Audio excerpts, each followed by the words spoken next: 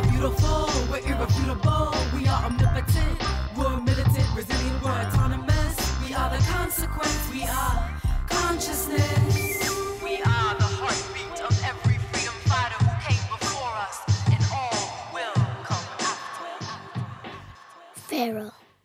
Adjective. Especially of an animal in a wild state after escape from captivity or domestication. Alcatraz, Arab Spring, 1 billion rising. Freedom schools, the Maroons, rebellion thriving. We've been rising since the dawn of creation. Sun in the blood of our veins, liberation runs from... Welcome to Feral Visions, a decolonial feminist podcast brought to you by Liberation Spring. I'm your host, Anjali Nathupadhyay. We begin with a content note or trigger warning. Here at Feral Visions, we go deep, and that often means courageously addressing white supremacist, imperialist, heteropatriarchal, capitalist, settler, colonial violence in order to support healing and transformation. Bypassing isn't an option. The only way is through. The time for denial is over, and today's a great day to keep it real. Amidst the show's focus on unapologetic truth-telling, then, please practice excellent self and community care while listening. Where we can all attain emancipation from oppression, break the chains from Haiti to Tibet and worldwide. Don't forget the resistance in our roots and resilience in our breath, in the blood of our veins. Liberation runs. We are standing on the shoulders of the ancient ones. Welcome. Shout out to Mohammed Sheikh, the National Campaigns Director of Critical Resistance, for encouraging me to cover this topic. When violent crime is discussed in mainstream echo chambers, is the term more likely to be associated with polluting lakes and damming rivers, or stabbing, for example? Welcome, Portia. Good to see you. I'll bet y'all know the answer. Yet, which is overwhelmingly more catastrophic for people and the planet? What a deadly bias. Who and what benefits from that limited interpretation of crime? Who and what doesn't? There we go again with that disproportionate focus on individuals in a way that actually obscures institutional wrongdoing. So putting this in conversation with the weed that we were pulling that was hyper-individualism just a few weeks back, if y'all recall. I know, I miss you too. So not only have conventional notions of crime in the settler colonial U.S. always been anti-indigenous, anti-black, classist, homophobic, and transphobic, but they also open the floodgates for incarceration, banking off of caged labor, increasing surveillance, ripping apart families, siphoning off taxpayer dollars from vital social services, and pitting communities against one another. Ultimately, one of the most dangerous and often overlooked consequences of, quote, normal, end quote, understandings of criminality is that they let these annihilationist companies off the hook as they're racing to push humanity off a cliff into unbridled climate chaos. So let's talk about it. Where does the term crime come from? How about we actually back it up for a moment and look at the etymology of this term? Let's see what it teaches us. Hopefully this is it right here. Oxford Languages, as you can see if you're looking at my screen, states that the etymology comes from Middle English via Old French from the Latin word for judgment or offense, rooted in the sense of wickedness or sin. So that begs one initial question: who's doing the judging? Is it the ruling class? Is it colonizers? Is it us? This would be really relevant for us to pause and to sit with for a minute, especially, say, if we're tuning in from, for example, a settler colonial context, like maybe the US or perhaps Canada, to really pause and to ask, who got to define define what crime is in these land bases, right? And what's going on there, right? Is it based off of a crime unto itself like colonialism? That's super relevant for us to just, right, fundamentally ask at the beginning, right? Exactly. Oof, yes, it's the ruling class and colonizers. So to get a sense, let's take it back historically real quick. I hope that much of this is going to be review for y'all, although it absolutely warrants reiterating. So how about we start with the example of vagrancy laws? So you can see here, Risa Goluboff and Adam Sorensen provide the following synopsis of this obscene legacy. Quote, "The crime of vagrancy has deep historical roots in American law and legal culture. Originating in 16th century England, vagrancy laws came to the so-called New World with the colonists and soon proliferated throughout the British colonies and later the United States. Vagrancy laws took myriad forms, generally making it a crime to be poor, idle, dissolute, immoral, drunk, lewd, or suspicious. Vagrancy laws often included prohibitions on loitering, wandering around without any apparent lawful purpose, though some jurisdictions criminalized loitering separately. Taken together, vaguely worded vagrancy, loitering, and suspicious persons laws targeted objectionable, quote, out of place, end quote, people, rather than any particular conduct. They served as an ubiquitous tool for maintaining hierarchy and order in American society. Their application changed alongside perceived threats to the social fabric at different times and places, targeting the unemployed, labor activists, radical orators, cultural and sexual nonconformists, racial and religious minorities, civil rights protesters, and the poor. By the mid-20th century, vagrancy laws served as the basis for hundreds of thousands of arrests every year. But over the course of just 2 decades, the crime of vagrancy, virtually unquestioned for 400 years, unraveled. Profound social upheavals in the 1960s produced a concerted effort against the vagrancy regime. And in 1972, the US Supreme Court invalidated the laws. Local authorities have spent the years since looking for alternatives to the many functions vagrancy laws once served. End quote. Can y'all believe that? I know that many of us might have studied this at some point back in the day, but it really, again, warrants refreshing if you ask me. So, as was made plain in the very language of these laws, they disproportionately harmed poor and working class folks and activists and queer folks. Welcome, Parney and Muriel. Great to see y'all. Queer folks, other minoritized communities for centuries.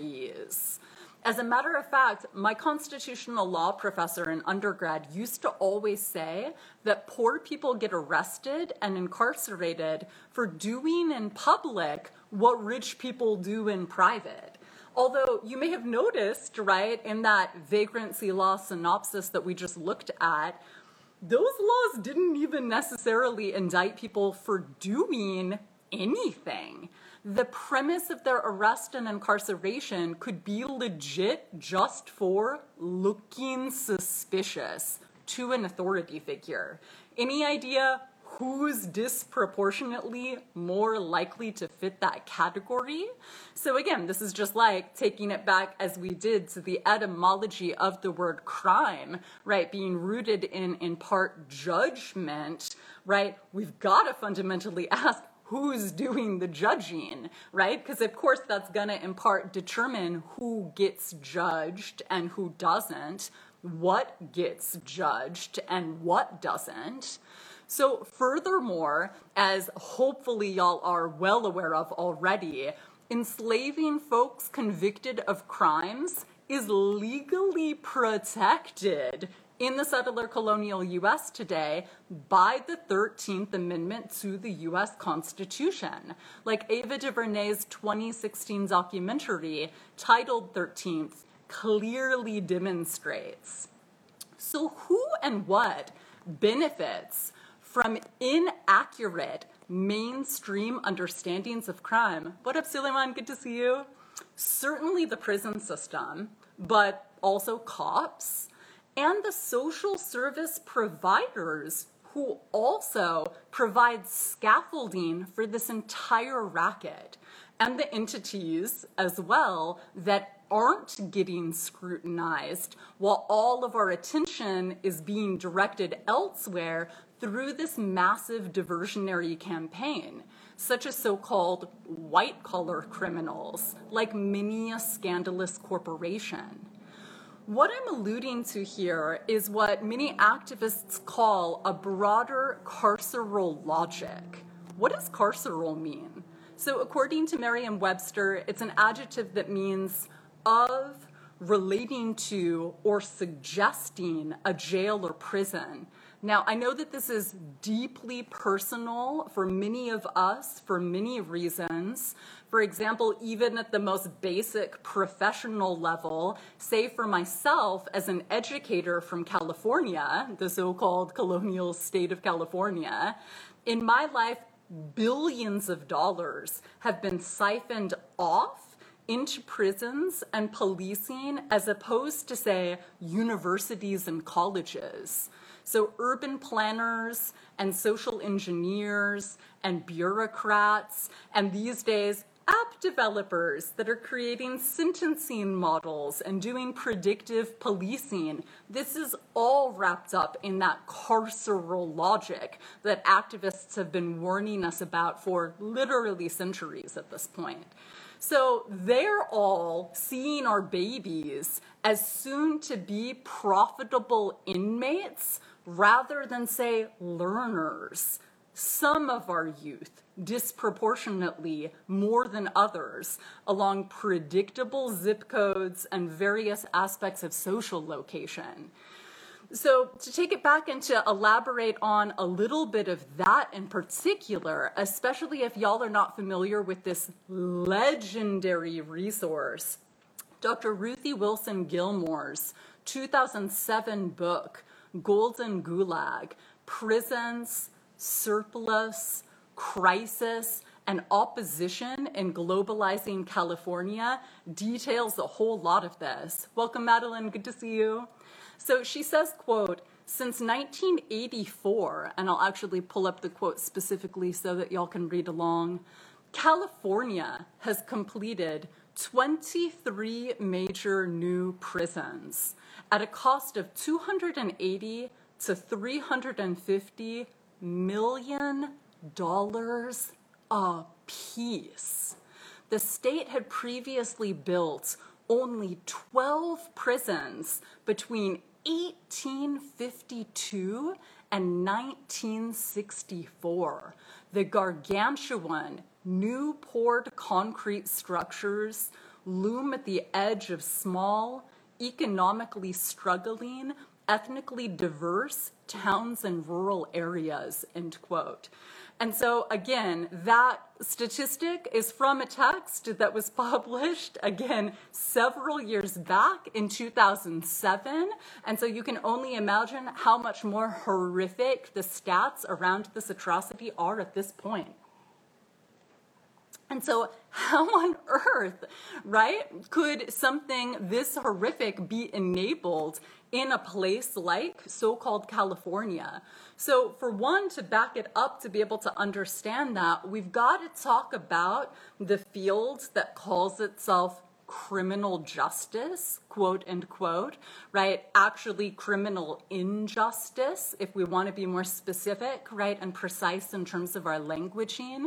So I, for example, never use the phrase criminal justice because that's actually a bit of a sort of gaslighting, double speak kind of misnomer that can actually enable this super atrocious diversionary campaign that we're talking about. So if y'all are in the settler colonial US, I'd also like to invite your attention to intentionality when it comes to our languaging. When we're talking about this, right? Criminal injustice field. Because again, language matters. A lot of our loved ones get confused around these topics. So whatever we can do to be as precise as possible is really what's up here. You're welcome.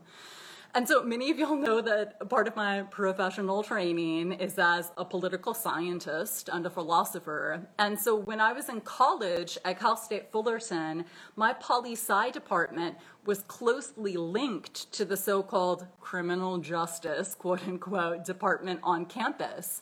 So there were often, right, in my poli-sci classes, a bunch of people that were studying, right, alleged criminal justice. Welcome, Grace, good to see you.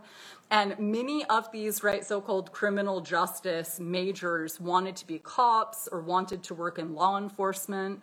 And it was common for them, right, before or after our classes to talk about watching cop shows legit as entertainment. So some of y'all might recall, right, for example, when we were younger, watching, say, the television show Cops, right, this horrific propaganda. If y'all aren't familiar with that portmanteau, right, combining the word cop and propaganda into propaganda, it's something that we really need to take seriously, right? Or perhaps Law and Order, let alone today, right, so many of these, right, CSI shows. And the brainwashing was effective. So unfortunately, so many of our loved ones consume that propaganda, right? And presuming it's just entertainment, it's just a show, what's the big deal, as they're popping popcorn. But the thing is, research has actually been done that demonstrates people are more likely to buy into law enforcement union, right, and lobbying think tank talking points if they absorb that kind of propaganda as entertainment, right? Someone sharing in the chat, my friend says she calls it the criminal justice system because it's criminal that it's allowed to exist. That's wonderful also. Again, languaging is super important when it comes to shifting consciousness and when it comes to clearing up illusion. So it's so vital for us to be taking these reframes super seriously. And so also, if folks are interested, I know many of y'all have heard me periodically reference this show that's a little bit of a watchdog in terms of media bias and specifically related to law, that's called Citations Needed. And they actually have several episodes in particular about this. So especially the way that propaganda can just kind of normalize and naturalize, right, police talking points, pro-law enforcement talking points, and even at the most basic level, how about we back it up and put this in conversation with some of the critical media literacy that we've been developing together and building out all season long. What does it do to folks when the protagonist in a show, right, is a cop that we're supposed to, or a prosecutor, ostensibly be empathizing with or identifying with for multiple episodes, multiple seasons, potentially over the course of years and or decades, right? Welcome, Claudia. Good to see you. And Nikki asking real quick, a friend who worked in prisons, Arts Theater for Healing, says we need to call the people inside prisoners and not refer to them as incarcerated people. Is this generally understood in activist spaces? Nikki, do you want to elaborate on why they said that? And then we can, elaborate accordingly. So if you have any sense as to what their reasoning was, maybe we can get into that more specifically. Yeah, thank you for that question.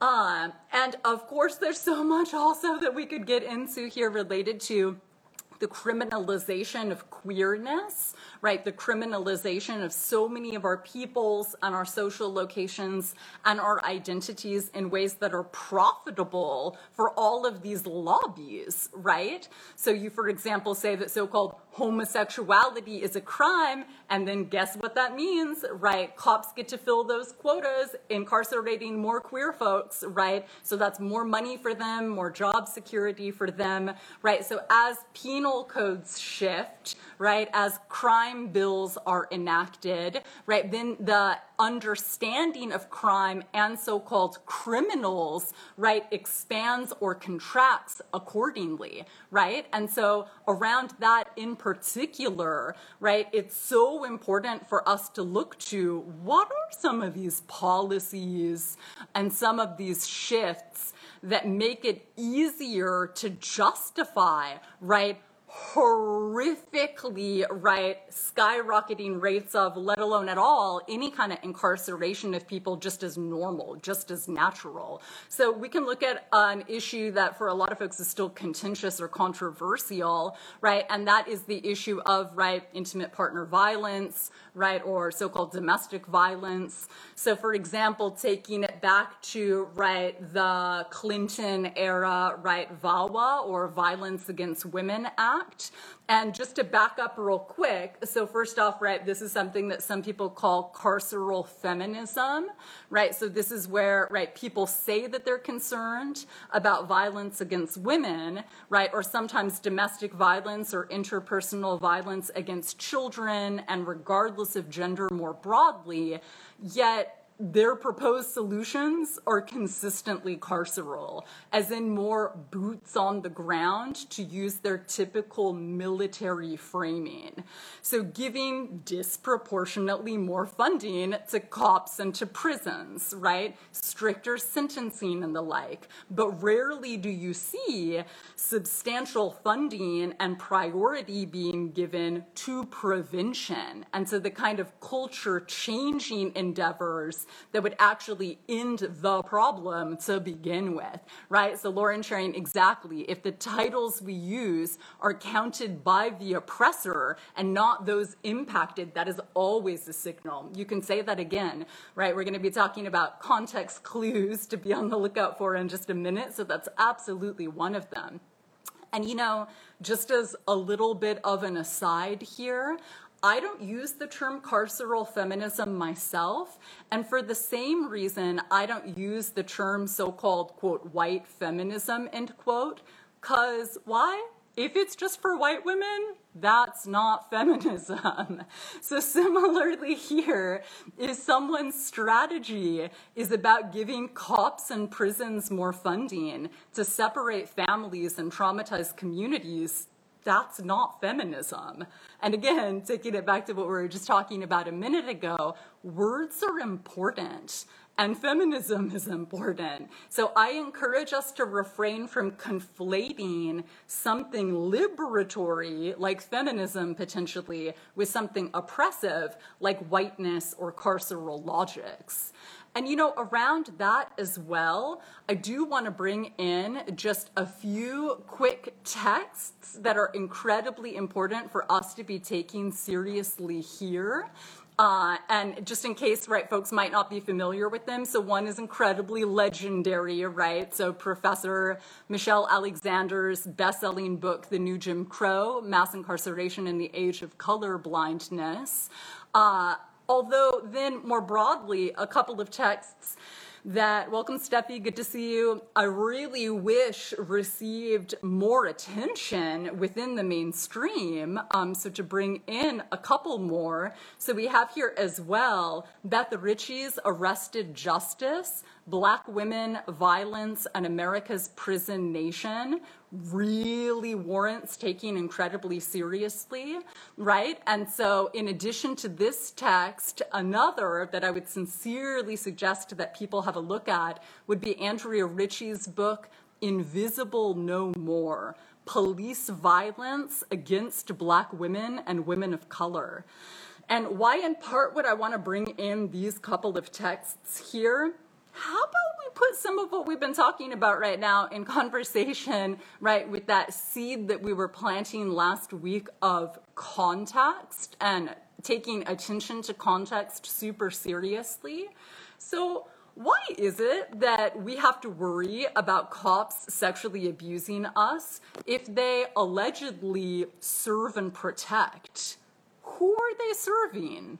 Or what are they serving, right? So if we put these inquiries into conversation with last week, right, with what context clues support our ascertaining, right, that can help us understand what's really going on. Right? So what is really going on here? So for one, how about we pause and think about, right, who's the richest person on the planet right now? Oh, right, Jeff Bezos, right, of this Amazon empire, using that term incredibly intentionally. And so, right, Lauren sharing that highlights that many in abolition work are disconnected from impacted folks. They read a lot, but don't have experience and community. Thank you for that point. There's so much for us to get into there and that we will talk about shortly, keeping it survivor-centered and ensuring that some, right, professionalization of the field doesn't end up completely diverting us from what could actually be, right, much more liberatory movements, right? So when we have Amazon, for example, right, and these other major movers and shakers at the heart of, right, the surveillance state, Big Brother, right, trying to get, right, Amazon Rings and Alexa and Echoes and all of these, right, forms of wiretapping, frankly, right, as intimately into our bodies soon, right, but on our wrists, on our ankles, right, in front of our front doors, in as many spaces as possible, right, we really need to take seriously the way that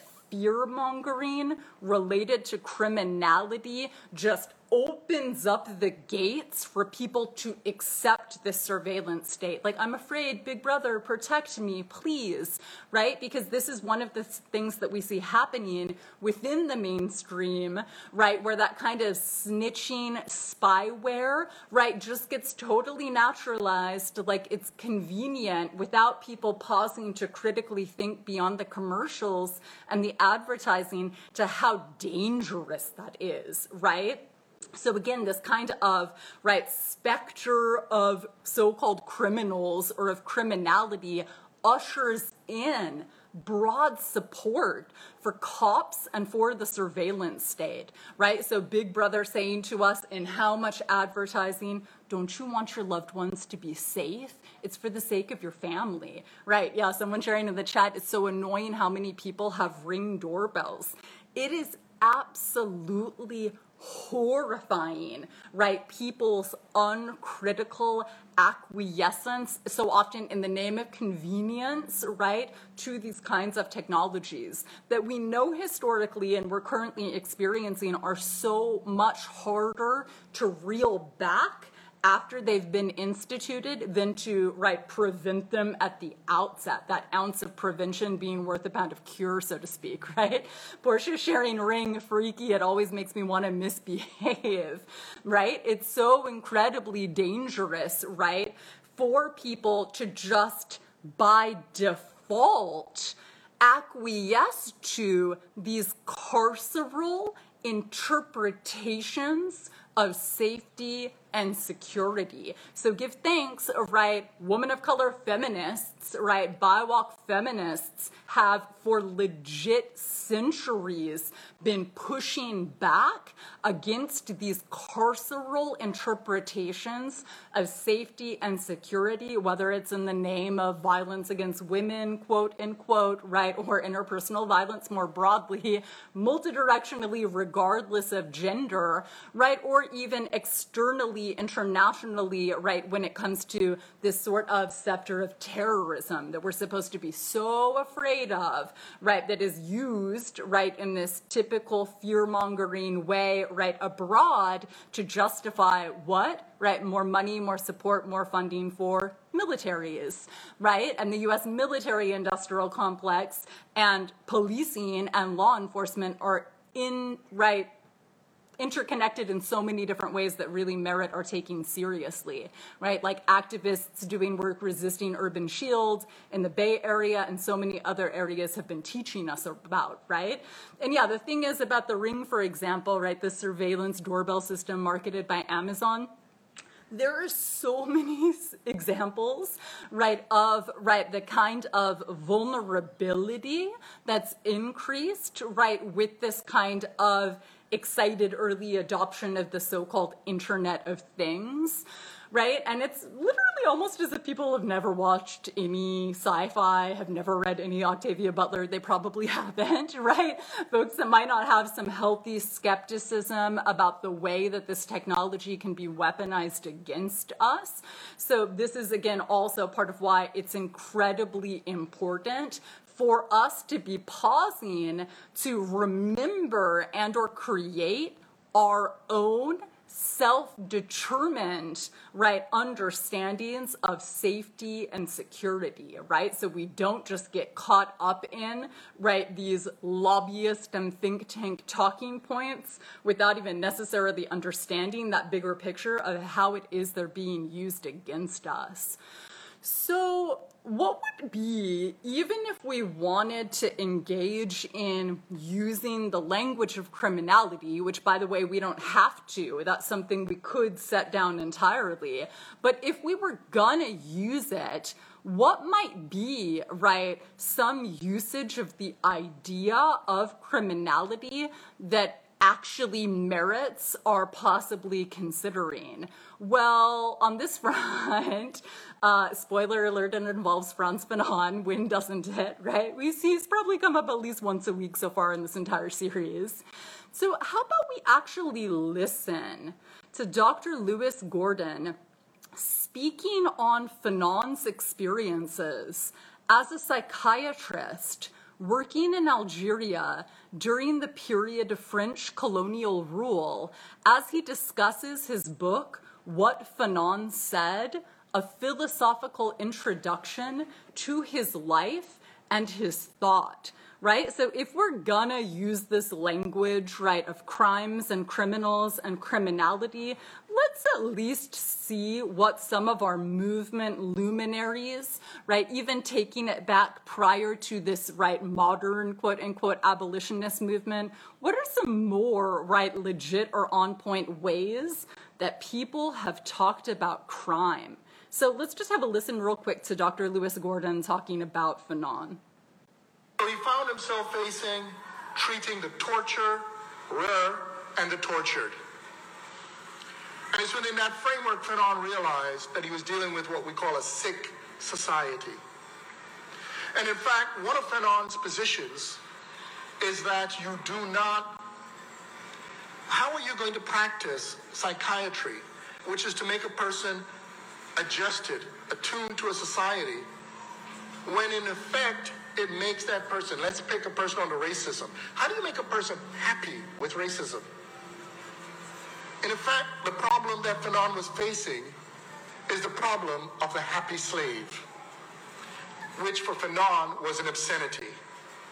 So if you bring Fanon's forensic training, psychiatric training, and philosophy together, you see how Fanon began to see the world he lived in. The world of colonialism for Fanon was like a crime scene. And in that crime scene were bodies around, people who were butchered, people who were harmed. But the problem he faced is that the people who called him to do the investigation were the ones who committed the crime. But he was asked to investigate it without acknowledging the criminals. Now, there's a definition of crime, right? If we actually want to continue to try to salvage this languaging, how powerful, right? So what did Professor Lewis Gordon just share with us, right? Quote, the world of colonialism for Fanon was like a crime scene. And in that crime scene were bodies around, people who were butchered, people who were harmed. But the problem he faced is that the people who called him to do the investigation were the ones who committed the crime, but he was asked to investigate it without acknowledging the criminals. Does any of that resonate for y'all? If we wanted to, again, be more accurate, if there is anything salvageable about the language of crime, if we wanted to be a little bit more accurate or have more truth value in our words, right? Grace sharing felt that every day as a defense attorney, not being able to name the true, quote, criminals, end quote, exactly. And so this is something, right, Grace, like you're sharing, right, as a defense attorney, right, or how many of us in so many different spaces, right, professionally and otherwise, are expected to go through these deceitful motions, right, with essentially our hands tied behind our back, so to speak, without being able to actually name what it is we're dealing with, right? Muriel sharing absolutely resonates deeply, right? So this is absolutely consequential. If anyone ever wants to use this language of crime or of crimes or of criminals rather, right, then we need to be honest. We're capable of being truthful, right? In the Gregorian calendar, it's allegedly 2020. We're allegedly allowed to say things. How about we say some things, right, when it comes to actual crime, right? Like formidable, ecocidal killing of the planet, omnicidal killing of all of the things, right? Lauren sharing, I don't know how much I want to salvage it, but everyone we trace the lineage of harm and violence as Black people on this continent, we end at the same place, colonizers. Exactly, right? So we definitely don't have to salvage it, right? That's a very real question for us to contend with. And if we're gonna, and for folks tuning in from Turtle Island, right, there is absolutely no bypassing, acknowledging, right, the original criminality of colonialism, right? Colonizers wanting to steal a continent, stealing people to work and to manipulate that continent, right? Do we want to talk about crime? Then let's talk about crime. Because if not, then we get stuck, right, in this shallow, topical, right, attempt at, right, invoking or co-opting some language of healing, right, or this, right, totally played out, weaponized language of coming together or of unity, right, without actually being able to fundamentally get to the root of the problems that we're talking about. If people want to talk about healing, right, or transformation, we need to talk about the wounding to begin with, who did it, where it came from, how it's being prolonged in the here and the now in this moment, right? It does me in how people in power can make intentionally harmful policy decisions that leads to the death of thousands, but we prosecute people for stealing food. Yeah, thank you for that comment. And isn't that a great segue into exactly, right, what it's important for us to contend with next, right? So more broadly, many people talk about the U.S. as trying to be the cop of the world. So while we're naming the need to right-size cops into nothingness, we could also talk about abolishing Canada and the U.S. as Native Goth Girls Only advocates in this meme that I'm sharing with y'all right now, right? And so how about we talk about the way that, right, fear and terror is getting weaponized against us as opposed to in the direction that would actually be more accurate for us to consider. The way that, right, fear gets embodied within so many of us and cultivated and groomed, right? It helps if we're afraid to get scammed into a surveillance state, like has already happened to us, right? So the language of terrorism is incredibly relevant here, right? And on that front, so shout out to Saeed Kishta for the graphic that they shared that reads, right? Let's just make it plain, quote, "The U.S. government is the world's largest terrorist organization," end quote. Now let me pause to ask, does that level of honesty make you uncomfortable? Or perhaps is that kind of truth-telling astoundingly refreshing, a magnificent antidote to the obscene gaslighting of core curricula, of corporate media, and the manifold propaganda we're swirling in. As an aside, whenever people speak in illusions by saying things like, quote, our democracy, end quote, when they reference the settler colonial U.S., they're giving away that they're not being trustworthy, Muriel sharing facts. They don't or won't perceive beyond these mainstream mythologies. Was this statement anything other than obvious to you?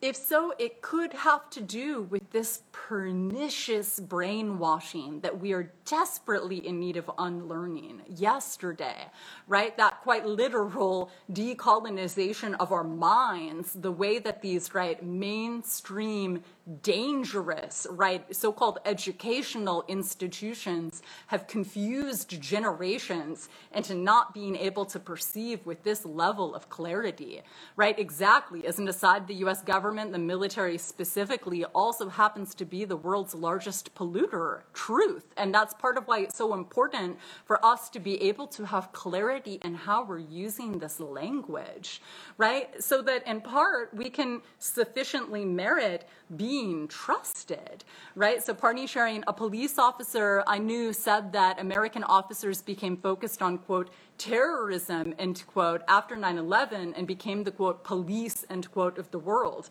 So that's exactly some of what is at stake here, right? If, again, and there's a whole lot of merging here, right, so-called, right, domestically and internationally, but if we really want to be magnificently honest, right, also around the role that the languaging around terrorism plays here, right, how about we look at, right, Winona LaDuke's legendary question: someone needs to explain to me why wanting clean drinking water makes you an activist. Welcome, Jazz, good to see you. And why proposing to destroy water with chemical warfare doesn't make a corporation a terrorist, end quote. So to exactly what y'all were just speaking to, right?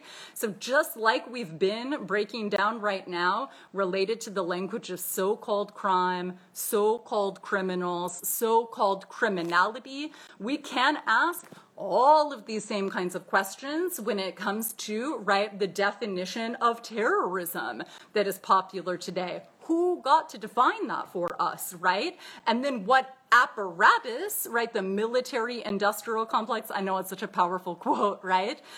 Arms manufacturers, Halliburton, right, defense contractors, right, that are best friends forever with so many politicians that are making bank off of those industries, lobbyists in DC and in the Beltway more broadly, right?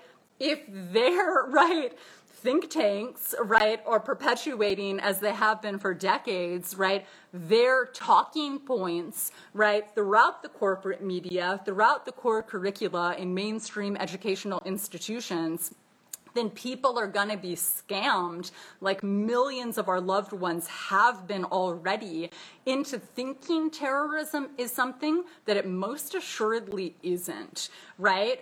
And for example, precisely like, right, water protectors throughout the world, you're welcome, right, have been naming with clarity for us, right, we're really going to be afraid of some people trying to kick imperialists out of their country. Welcome, Eva, good to see you. As opposed to being concerned about stopping, right, these corporations that are making life virtually unlivable on this planet for us. What a horrific misunderstanding of what we're actually dealing with. Right? And so also on that front, in case any of y'all aren't familiar with it, I'd really like to invite you to check out the BBC documentary, there we go, The Power of Nightmares, by Adam Curtis, right, the same filmmaker that did The Century of the Self and so many other documentaries that we look at together in Liberation Spring classes. And the reason for that is because he really breaks down with some pretty epic archival footage within that documentary series that was available for free online the last time I checked, right, how fear-mongering operates on the part of so many different political entities, whether it's neoconservatives in the settler colonial U.S., in some limited instances, even potentially, right, certain Islamic fundamentalists, and making connections that U.S. neoconservative white supremacists probably wouldn't be super comfortable with, saying like, oh, did you think that you were like opposed to so-called Islamic fundamentalism? Because y'all have a lot in common, actually. Aloha, Kevin, good to see you. So stoked that you could come through. And so on that front, right, this is one major concern for us to contend with. What's another? Have y'all noticed the increased criminalization of dissent? So as corporate criminals, if we're going to continue to play with this language, are barely getting slaps on the wrist for trashing our planet, like some of y'all were just bringing up, right? So this criminalization of dissent is also a huge concern for us to take seriously, quite noticeably including protest. So I hope it wasn't lost on us that in her confirmation hearings, one of the First Amendment rights that now Supreme Court Justice Amy Coney Barrett failed to remember was what? The right to protest. I hope that raises an epic red flag for folks that a Supreme Court justice today, when she was actually being confirmed, was like, so tell us about those rights in the First Amendment. You've got to remember them. You're about to be a Supreme Court justice. And she forgot the right to protest, right? Not inconsequential, right? Someone sharing, quote, anti-Antifa, and quote, people, exactly, right? So again, the idea of taking issue with fascism, getting criminalized, there are so many different examples of this that we could look to, right? So we're in magnificent company when we take seriously all of our folks, right, that get criminalized within this ridiculous settler colonial empire of the U.S., right? And the Canadian ridiculous settler colonial empire too. They also have an empire, right? Another dialogue for another time. And so we really need to talk about, right, some of these policies and issues. I know, what a meritocracy, equal opportunity criminalization in the U.S., unless you're a corporation, even though they're allegedly people. And so what's one of the reasons why it's important for us to be talking about all of this right now? Alas, right, if we were not already over enough talking about the settler colonial U.S. elections, right, incoming President Biden and Kamala Harris are all about just about everything that we just said, right? Do we need to take it back to, right, the 94 crime bill that Biden in part authored, right? So it's incredibly important for us to take seriously some of these legal concerns, some of these policy concerns, right? And particularly because, unfortunately, so many folks are just all up in their partisan echo chamber or so caught up in, right, representative politics that take on, right, a kind of topical or superficial take on identity politics that really conveniently ignores focus on the politics, right? And so that's incredibly dangerous, right? And so for those of us that are paying attention here, right, it's incredibly important for us to recognize, ooh, you know what this means, right? The surveillance state is just going to be enabled even further, right, with these cop, right, and pro-cop, right, enablers, right, at the helm of the U.S. settler colonial empire, right? Portia sharing, yes, this is why celebrations are not what we need right now. Pay attention. Exactly, right? And yeah, someone sharing, the amount of hope people place in Biden makes me despair. You can say that again, right? So for those of us that are actually here for collective liberation, what is it that's so incredibly important for us to be holding these politicians accountable in terms of, right? Like, how about you dismantle all of that, right? If you're pandering to folks that you say that you're ostensibly representing or that you're allegedly wanting to be accountable to. And so on that front, I can imagine at this point, y'all might be wondering about formidable alternatives to criminality as a framework. Do you have any questions about any of this that's come up so far? If so, feel free to share in the chat.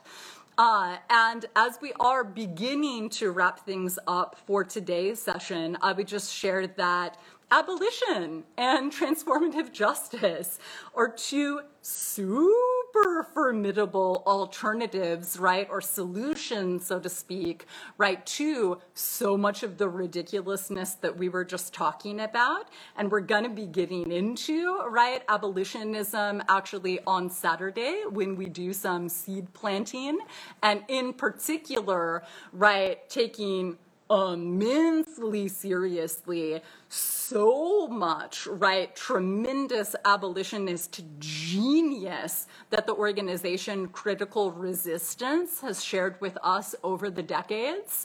And so I hope y'all are able to come through to get into, right, some of that this weekend.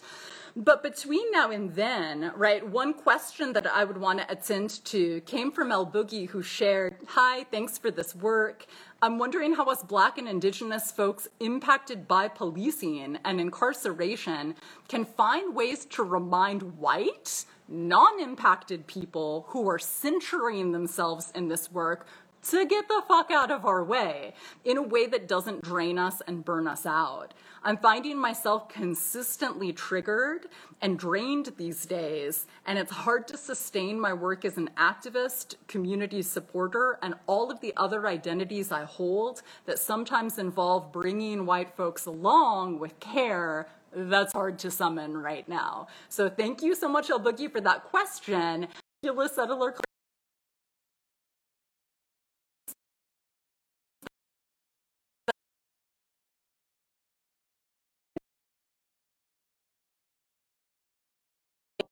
savior complex within them, that just needs to end yesterday, right? Whether it is the white savior industrial complex or even, unfortunately, sometimes a BIPOC savior industrial complex.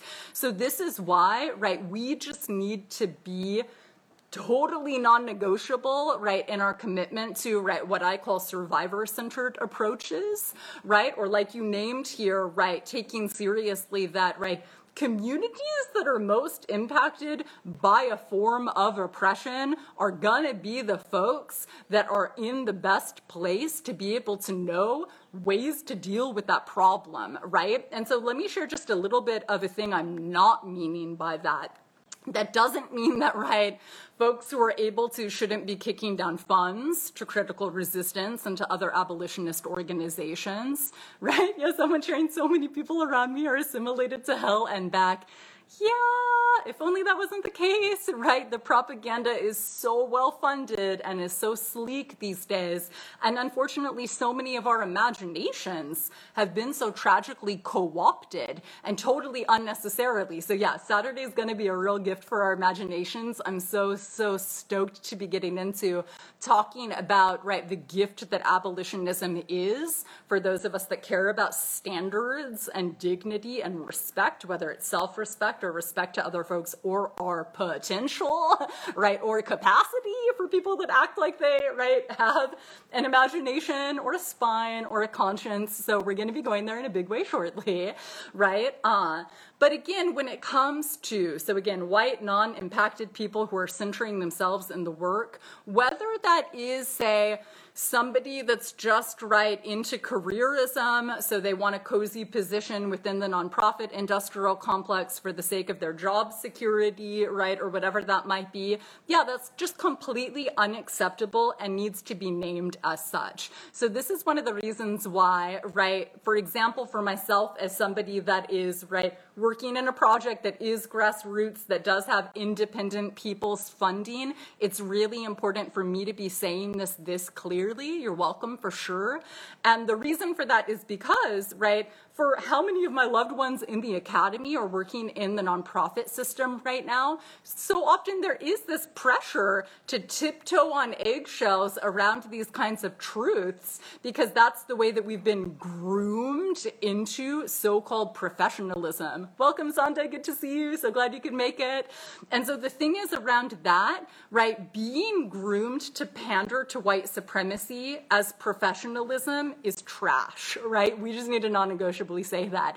Or being groomed to center and to coddle the fragility of opportunists, and that fronting as professionalism or professional development is horrifying, right? For those of us that have a sense of ethics, right? Or for those of us that care about right relationship, not being sketchy, not being scandalous, right? And so on those fronts, especially for any of us that happen to be in, right, a position to be able to speak with a little more insurgent truth-telling or even sharing of curiosity, that's why this is absolutely non-negotiable, right? Because so many of our loved ones are in a place where they might feel as if their job or their livelihood or putting food on the table is threatened by saying something like, you shouldn't have that job, go somewhere else, right? Like if you're actually ostensibly pretending to care about this movement, how in the hell, right, are you not going to be making space, right, to be able to center via scooting out of the center, right, the folks that are most directly impacted? So for example, and I might talk about some of these incredible memories a little more on Saturday, back when I was in undergrad, I did have the incredible opportunity to actually intern at Critical Resistance's, right, Southern Central LA chapter. And this is one of the things that was absolutely non-negotiable there, that, right, the folks that are at the center of the prioritizing and the organizing within this, right, most well-known, right, abolitionist organization in the settler colonial U.S. are gonna be the folks who are most directly impacted. And the same goes for if we're talking about specifically doing, right, anti-violence organizing. So without sharing too many more spoiler alerts to be continued around a whole lot of this on Saturday. But out of respect for y'all's time, we can go ahead and begin to wrap up. So please do feel free to share this out if you know anyone that might find some of these ideas beneficial. If you're able to kick down any kind of funds via Patreon or PayPal, that would be super appreciated. And please cite your sources if you are so inspired, whether it is some of the rad sources that I shared with y'all. Please feel free to check out some of those texts or anything that I might have shared more specifically. All right, y'all, thank you so much for coming through. I'm really looking forward to hopefully also seeing you on Saturday. That's it for today's episode of Feral Visions, a decolonial feminist podcast brought to you by Liberation Spring. I've been your host, Anjali Nathupadhyay, and I thank you for listening. I'm also curious to know what this dialogue evoked for you. I invite you to post your reflections and questions in the comments section below to continue our collective journey of unlearning, remembering, and imagining. If you want to share feedback, such as segment ideas or potential guests you'd like to hear on the show, email liberationspring@gmail.com. And don't forget to follow Feral Visions on SoundCloud or iTunes, where you can find our show archive. If you'd like more information on this show's topic or to donate to the project, check out liberationspring.com. Thanks to Catherine Petru and Nicole Gervasio of our technical production team, and Climbing Poetry for our theme song. Be sure to tune in for next week's episode. And, in the meantime, let's make our ancestors proud. The power of the people is louder than the evil, deceitful and coward. People in power, all power to the people. It's the hour of the peaceful. Freedom is ours, yeah. Freedom is